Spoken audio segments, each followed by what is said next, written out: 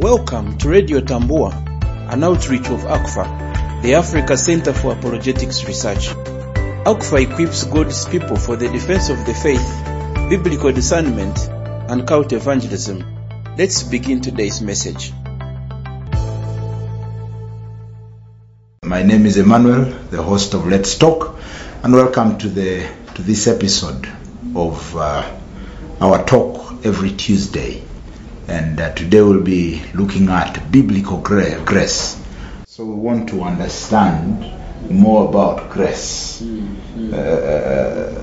lot is out. A lot has been said about grace. A lot has been thrown to our faces in churches, in the streets of Kampala, and everywhere, even in the TVs and radios. What is the rightful understanding of grace?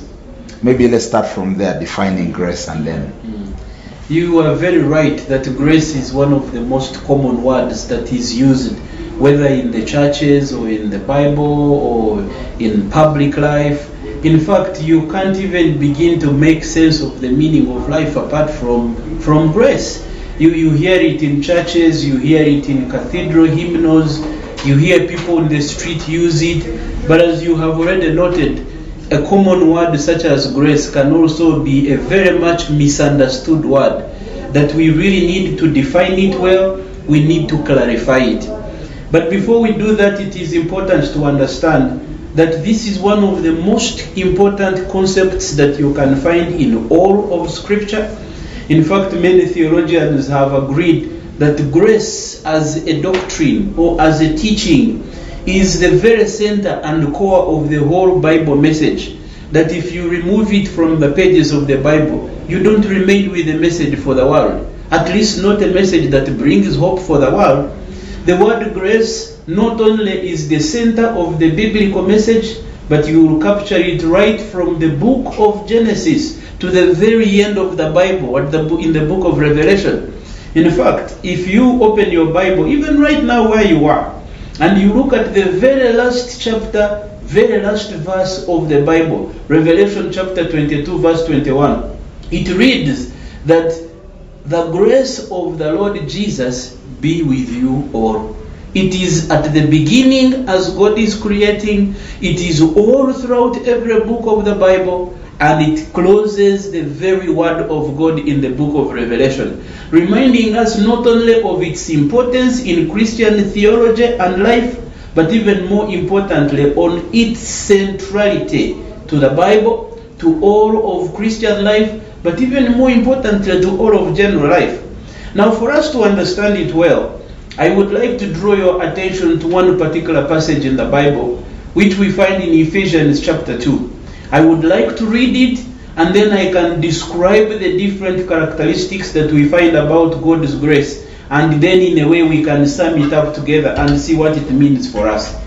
Now, according to Ephesians chapter 2, when you read from verse 1, the Apostle Paul writes to the church at Ephesus, and he begins by saying, "As for you, you were dead in your transgressions and sins, in which you used to live when you followed the ways of this world and of the ruler of the kingdom of the air, the spirit who is now at work in those who are disobedient.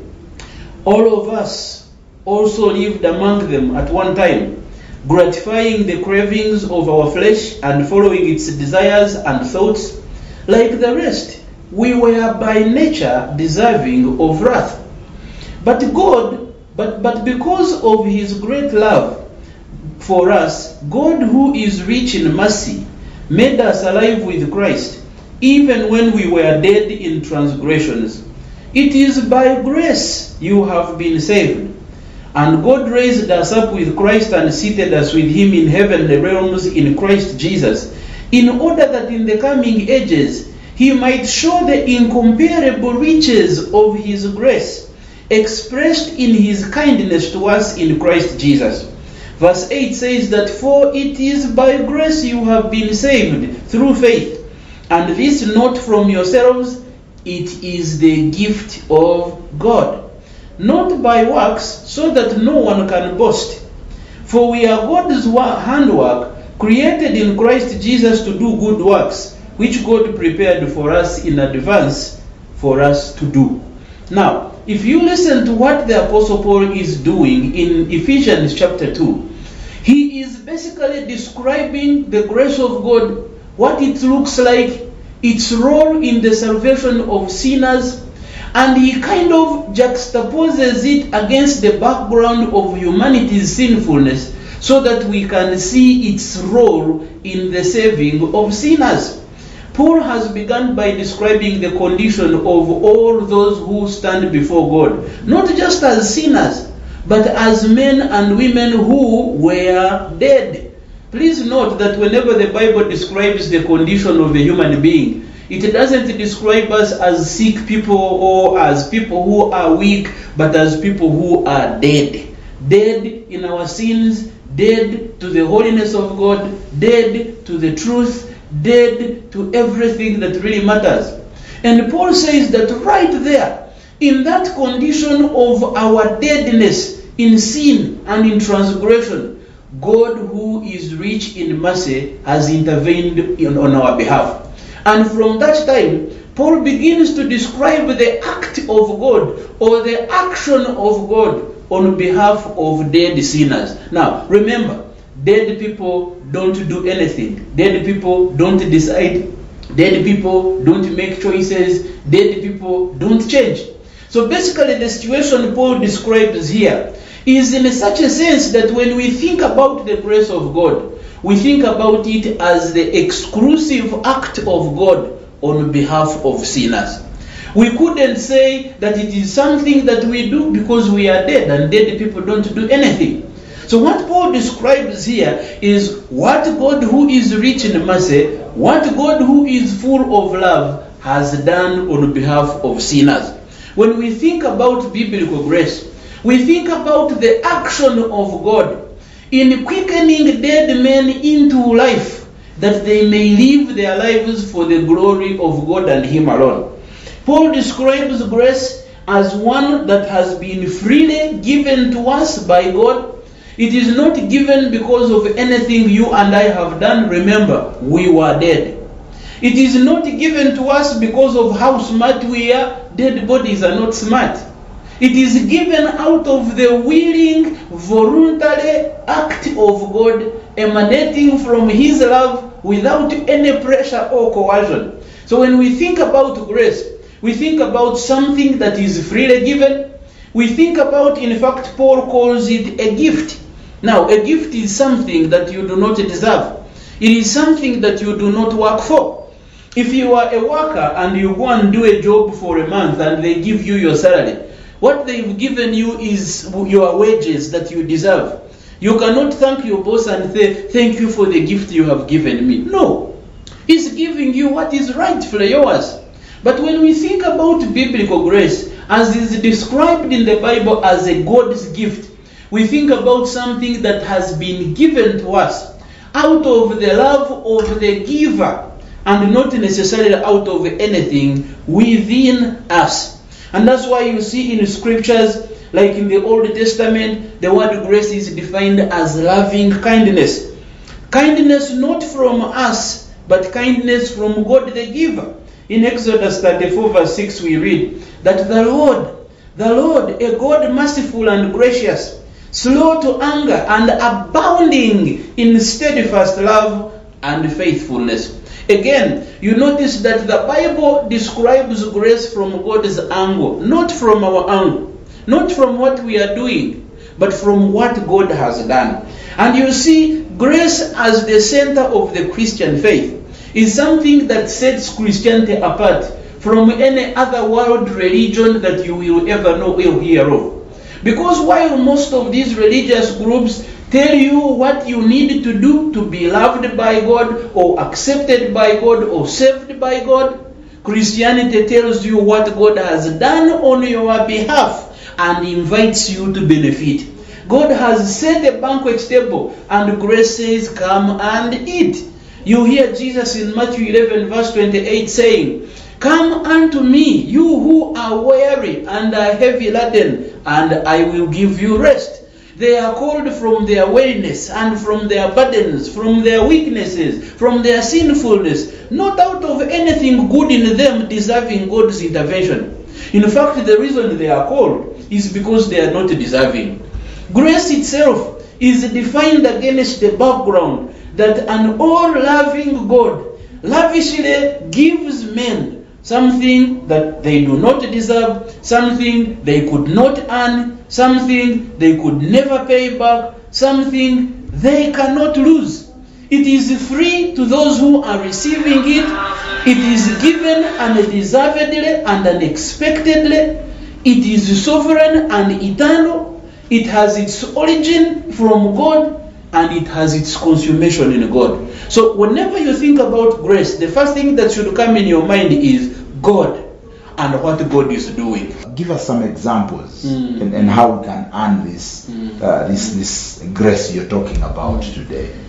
The concept of grace is usually something that is not easy to comprehend, especially because in the world system in which we work on a merit system. I do something for you, you do something for me. So when we open the Bible and we realize that God is inviting us to something He has already done and does not need our input, we find it very strange and even wonder whether it's actually worth it, because we would like to work for it or pay for it somehow. Yet you open the scriptures and you realize that God has always dealt with His people purely on the basis of His grace. Dead men coming to life because of God's action, God's gracious intervention, God giving a gift to people who do not deserve it. When you think of grace, for instance, think of the parable of the prodigal son. A young man who had messed up his life, taken his inheritance, run into a faraway world to indulge himself in earthly pleasures, and then he realizes that the money is gone. He's starving. He has nowhere to go.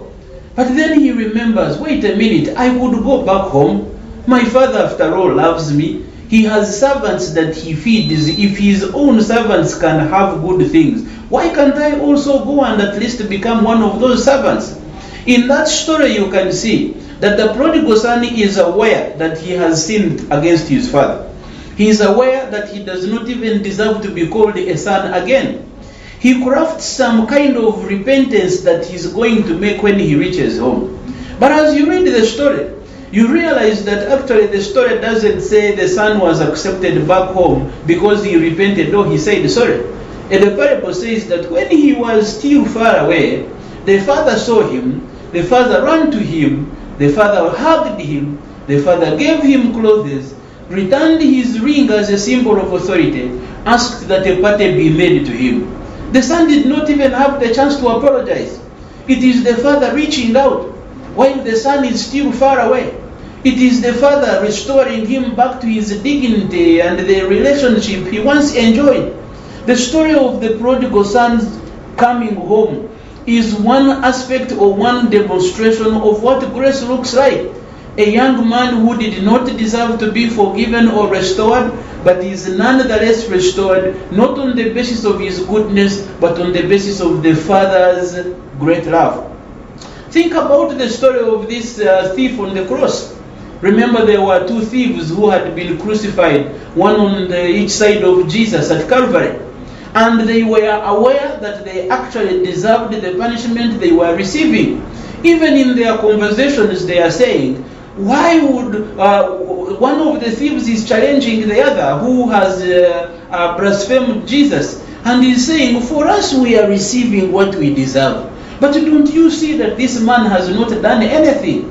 And to that thief on the cross, Jesus says, I tell you the truth, I assure you that tonight you will be in paradise with me. A man who deserved to go to the fires of hell.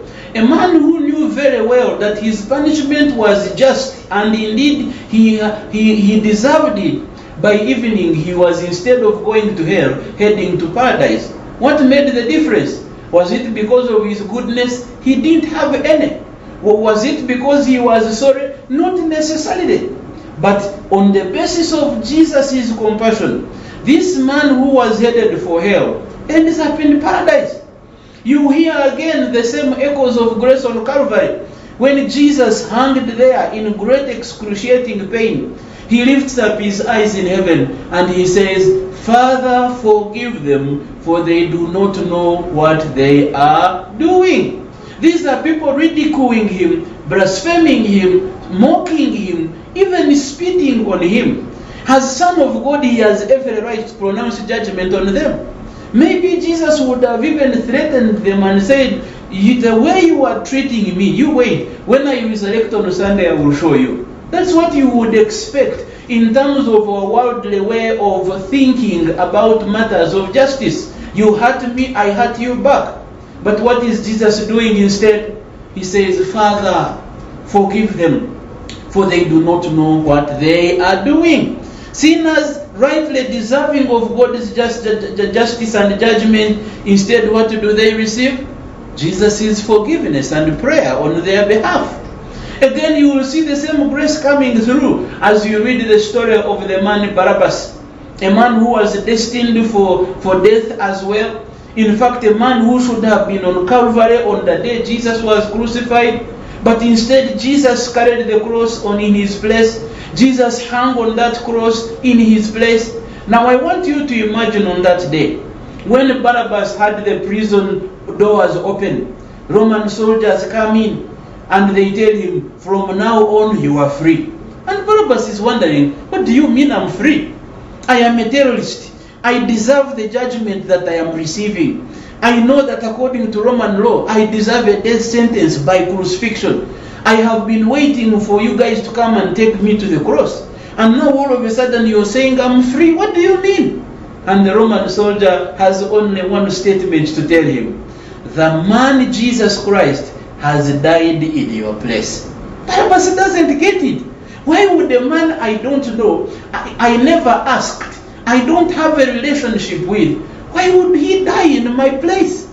Yet we read in the scriptures that instead of Barabbas, Jesus was delivered unto death in his place.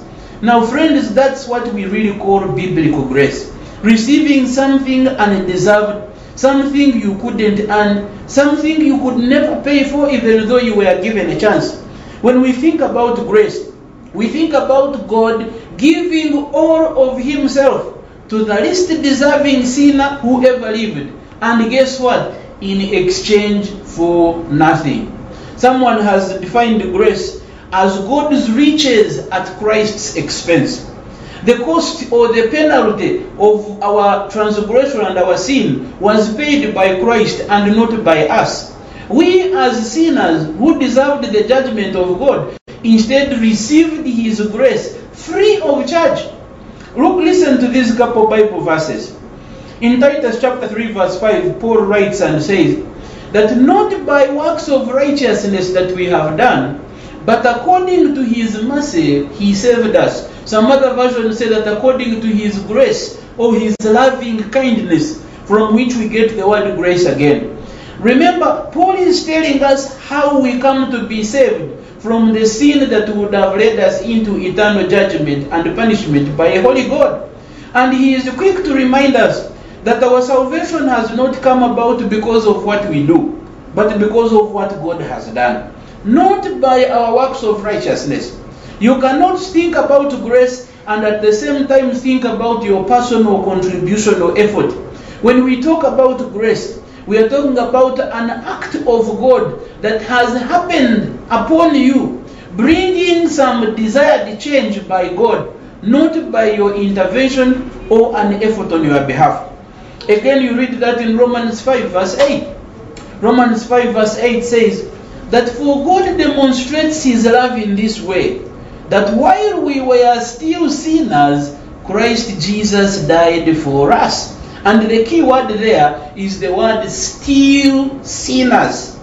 When we were still undeserving, when all we could ever get was God's judgment, we are told that he demonstrates his love in this way, that Christ Jesus died for us. Now when you think about grace, it is really a beautiful thing. In fact, it is something that every Christian should be proud of and rejoicing about, that even you, a sinner, undeserving as you were, God who is rich in his mercy and grace, has saved you against any effort or any intervention you could ever have brought in. No. One of the things that make salvation good news is that very aspect of grace. If it was something we do, first of all, it would not be good news, because none of us could ever do enough to merit the goodness of God or to merit the love of God. Now, Reverend Rogers, Yes, please. won't somebody take advantage of the grace? Because just as you did mention about the parable of the prodigal son, he was not forgiven because he repented or something. But as he was coming and approaching, the father threw the thing on his face. Yes. Won't some other person take that and take advantage of that kind of understanding and say, I can as well do it. After all, the grace is sufficient. That's right.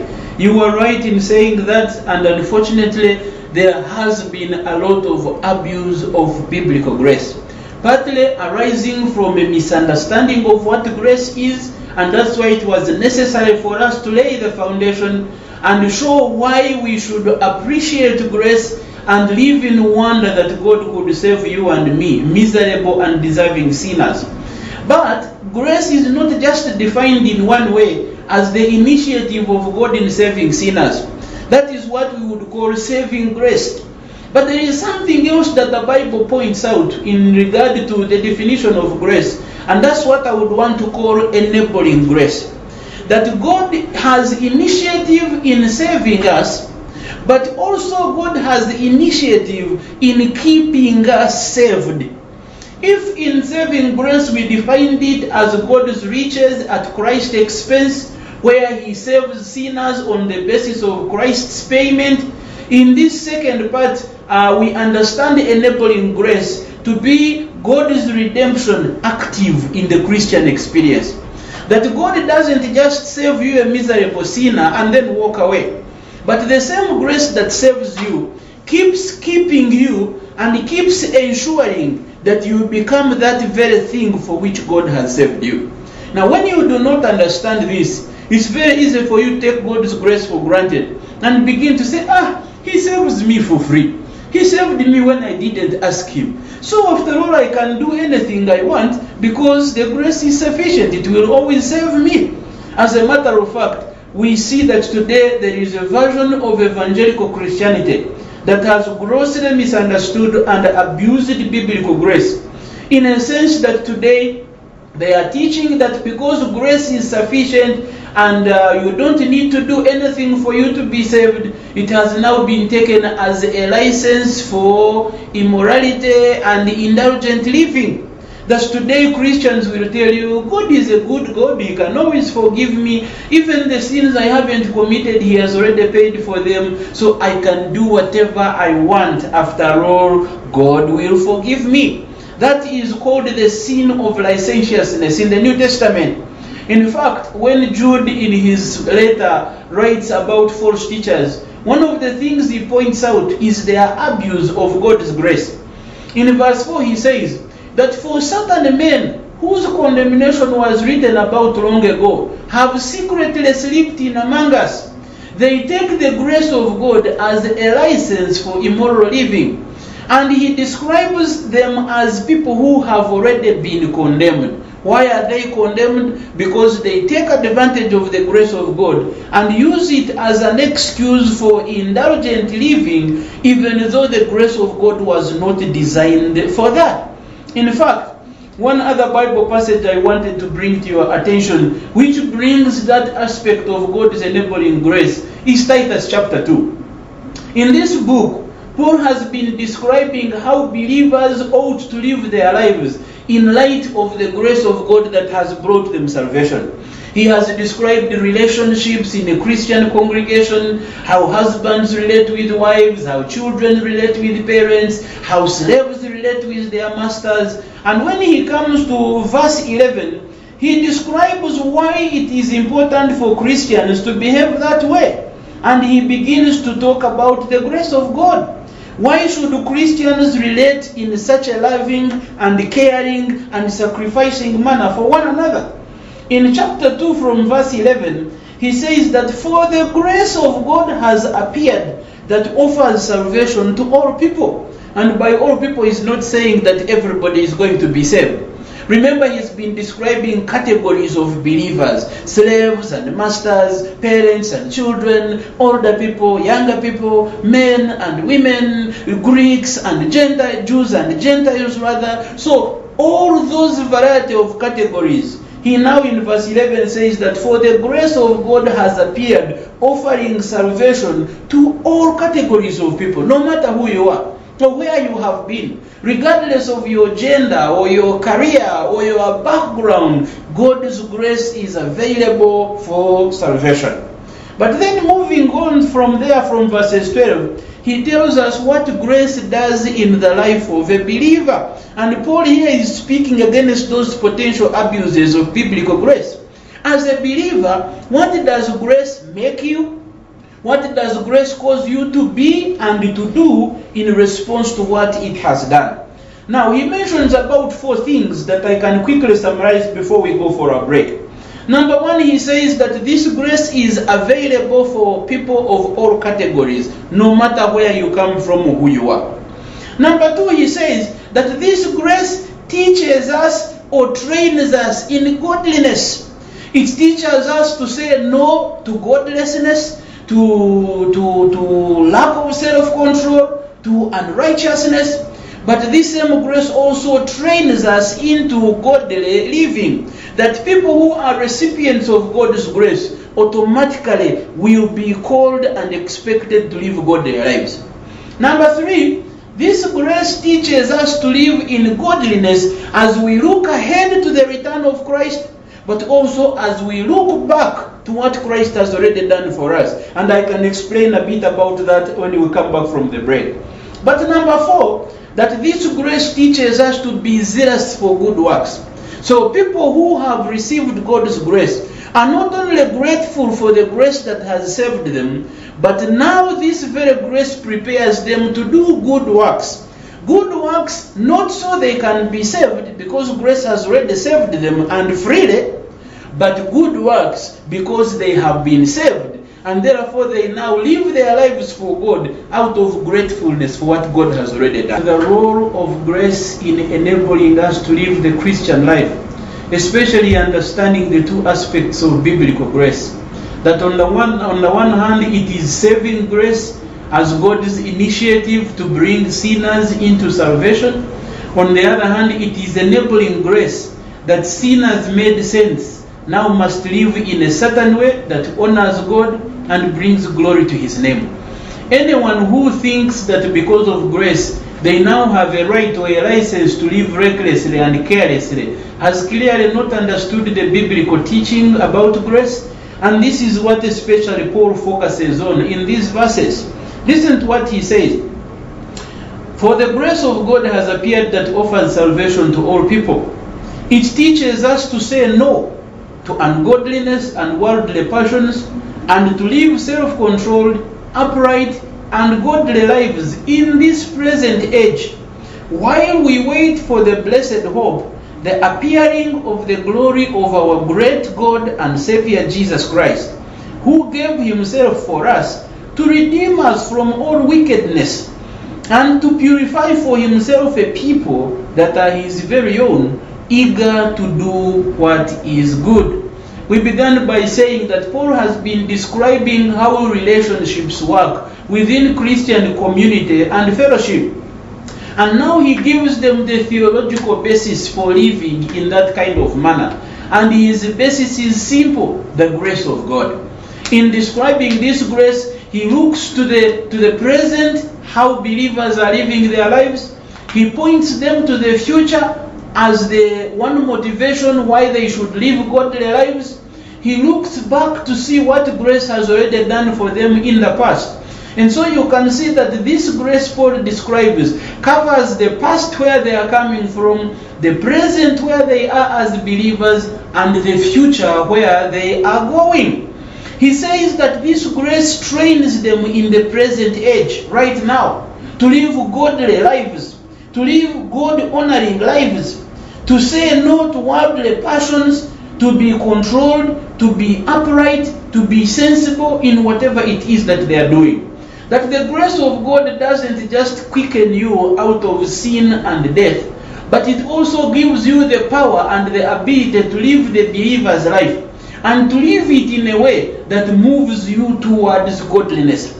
How you know that a certain believer is living in the grace of God is how they are growing into their godliness in the things of God. That's one physical demonstration that God's grace is at work in a Christian. If you see somebody who continues to live the life they lived before they became Christians, and they claim that that is evidence of the grace of God, just know that they have not understood God's grace. Biblical grace doesn't just bring you in, but it cleans you inside out. It brings you in as you are, but it never leaves you as you were. It changes you and conforms you to the image of Christ Jesus our Lord. And that's why Paul is saying that it trains you to deny, to say no to everything ungodly. It trains you to say yes to everything godly and righteous in this present age. But Paul goes much further, and he says that one reason why we should live in a godly way in this present age, especially, is because we are looking forward to the glorious return of Christ. He describes him as our great God and Savior, Jesus Christ. He describes him as one who is going to appear gloriously. It's as if he is telling these believers, saying, remember the man who paid for your sins. Remember the Christ who died so that you could change from a sinner to a saint. He's coming back. So if you know that the man who paid dearly for you to be the Christian you are today is coming back, how should you live in light of his return? And not just a return, but a glorious return. Because of the glorious return of Christ, believers are being enabled by God's grace to say no to everything ungodly and to live godly lives as they look forward in eager, earnest anticipation of Christ's return. But Paul also is quickly reminds them who this Jesus is and why they owe him their allegiance to live carefully and sensibly. So in verse 14 he describes who Jesus is and what he has done. He says that this Jesus Christ, who gave himself for us to redeem us from all wickedness, not some of it, but all wickedness, that Jesus has given himself for us. So we are saved not because of what we did, but because of what Christ has done. In giving himself for us, he has redeemed us from all wickedness. That's point number one. Point number two is that he redeemed us so he could purify us to be his very own. So there are two key words there. He redeemed us so he can purify us. So how can you say that you are a believer living by grace? How can you accept that Jesus has redeemed you, but he has not purified you? Because if you are still living according to the dictates of a sinful world, succumbing to the pleasures of a sinful world, then you have not been purified. But listen to what Paul is saying, that he has redeemed us from our past sinfulness, from all wickedness, so he could purify us to be a people who are his very own, and then so what? So that we can be a people who are eager to do good. That believers, one way in which you know that they are living grace-filled life is that they have a zeal to do good. They have a zeal to live right. They have a passion to be godly. They recognize what Christ has done in redeeming them and in purifying them, and therefore they live in gratefulness for Christ's work. That Christ, who has given himself for them, redeemed them, and is purifying them, is the same Christ coming back gloriously to receive them. Now, how can you understand those powerful truths and then continue to claim that you are free to sin and do whatever you want because God's grace is sufficient? Clearly, the grace you are thinking about has a different definition. It cannot be biblical grace. Biblical grace redeems. Biblical grace purifies. Biblical grace prepares and preserves. Biblical grace conforms its recipients into the image the identity of Christ, and they begin to yearn to grow in godliness. But even more importantly, they have the power, the enablement, the ability to walk in godliness and right living. A Christian who is not desiring to live godly and right lives are clearly demonstrating that God's grace is not at work in their lives. Yet from scriptures, we know that the God who saves you from sin also empowers you for sainthood or for right living, if I might say it that way. So it's a contradiction for anyone to say that they have been saved by grace into licentious living. Now we can do whatever we want because grace is sufficient. That reveals a misunderstanding of biblical grace and maybe even causes you to wonder, are you sure God's grace has been revealed in your life yet? Are you sure God's grace has redeemed you from your sinfulness, from your deadness to sin and to transgression? Because if the grace really has saved you, that same grace should be keeping you. That same grace should be growing you into godliness. And when Christians misunderstand that enabling grace, or the relationship between God's saving grace and God's enabling grace, they begin to take for granted the grace of God. And that's where you see people today in the hyper grace movement using grace as a license for more ungodly living, rather than a purified lifestyle that Christ has purchased for us. May God help us. If you are out there and you are a believer, may God help you to experience that grace, that power that enables you to live godly, upright, righteous life as you wait earnestly for the glorious return of Christ. The grace of God saves, but when the grace of God is taken for granted, then judgment becomes imminent. And that's why we read in Jude 4 that certain men whose condemnation was written about long ago are the kind that are taking or perverting the grace of God as a license for immorality. We would like to ask that you would stand firm in that grace that has made you a Christian, to live in gratefulness for what Christ has done, and to be the kind of believer who is zealous that Christ has prepared you to do. To learn more about the Africa Center for Apologetics Research, visit us at africanapologetics.org.